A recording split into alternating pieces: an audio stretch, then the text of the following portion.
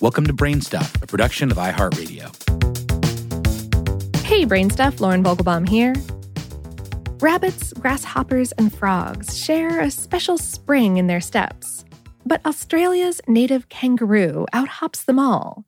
Race a cottontail rabbit against a red kangaroo, and the roo would leap ahead at up to 35 miles per hour, or about 55 kilometers per hour, more than twice the top speed of the rabbit. In fact, these marsupials are the only large mammals to use this pogo stick-styled locomotion. The tall, furry, red and gray kangaroos that we know best are part of the family Macropodidae. These macropodids are so named for their large hind feet. They're marsupials, like possums and koalas, which all carry their offspring in pouches. Today, more than 60 species of the macropodid family exist, including the large red and gray kangaroos, down to the palm-sized musky rat kangaroo. Fossil evidence dating back 25 million years has revealed that kangaroo ancestors did not hop. At that time, rainforests covered most of Australia, and these predecessors most likely fed from fruits and leaves and could climb trees. One existing species, the tree kangaroo, still inhabits parts of the rainforests in Papua New Guinea. As the continent's climate heated up, though, the rainforests gave way to dry, grassy plains, guiding the roos to their current terrestrial existence. And what better way to cruise the plains than by leaps and bounds? If you were to take a close look at a kangaroo's hind foot, very carefully, I'd assume, you'd notice that its toes aren't like ours. Kangaroos have an enlarged fourth toe on each foot. Starting from the inside of the foot, a kangaroo's first toe is tiny and may not even be present. The second and third toes are small and appear to be fused together, although there are separate nails. The fourth toe is at the center of the hopping action. A kangaroo's leg bone aligns with this oversized digit, allowing it to propel the foot off the ground. According to fossils, this adaptation of the enlarged fourth toe preceded the kangaroo's hop. The fifth toe provides additional support and thrust for the hop as well. Traveling up the foot to the hind leg, we hit the powerhouse of the kangaroo's hop. The strong, elastic tendons in its legs store energy for jumping. Think about sitting on top of a spring. If you press your weight down to compress the spring as much as possible, you'll get a decent bounce when you relax. In the same way, whenever a kangaroo's feet hit the ground, its tendons compress to gather elastic energy for the kangaroo to rebound. To stabilize that motion, the kangaroo's sizable tail acts as a counterbalance to its hind feet.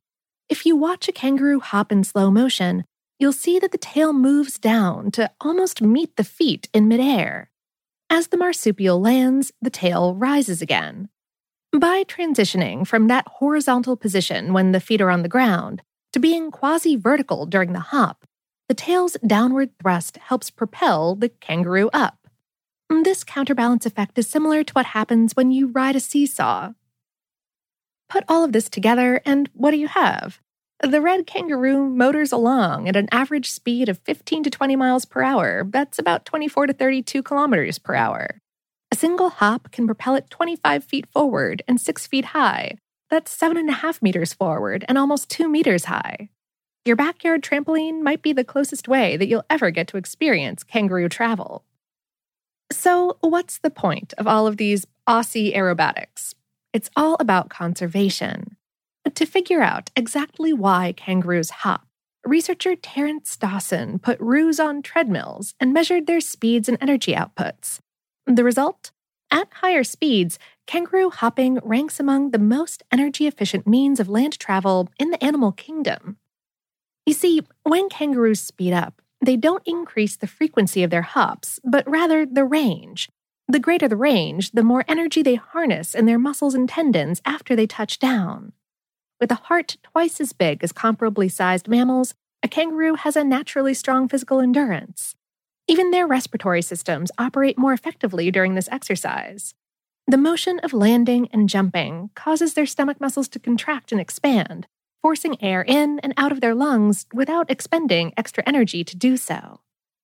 At lower speeds, however, the efficiency drops off. When a kangaroo needs to graze or move slowly, it uses its tail as a fifth leg, balancing back on it and shifting forward with its smaller front legs, referred to as pentapedal walking. Kangaroos don't walk on all fours because, except when swimming, they have trouble moving their hind legs independently of each other. But why walk when you can hop anyway?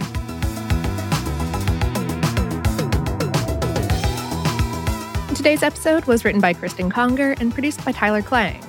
For more on this and lots of other topics you can hop around to, visit howstuffworks.com.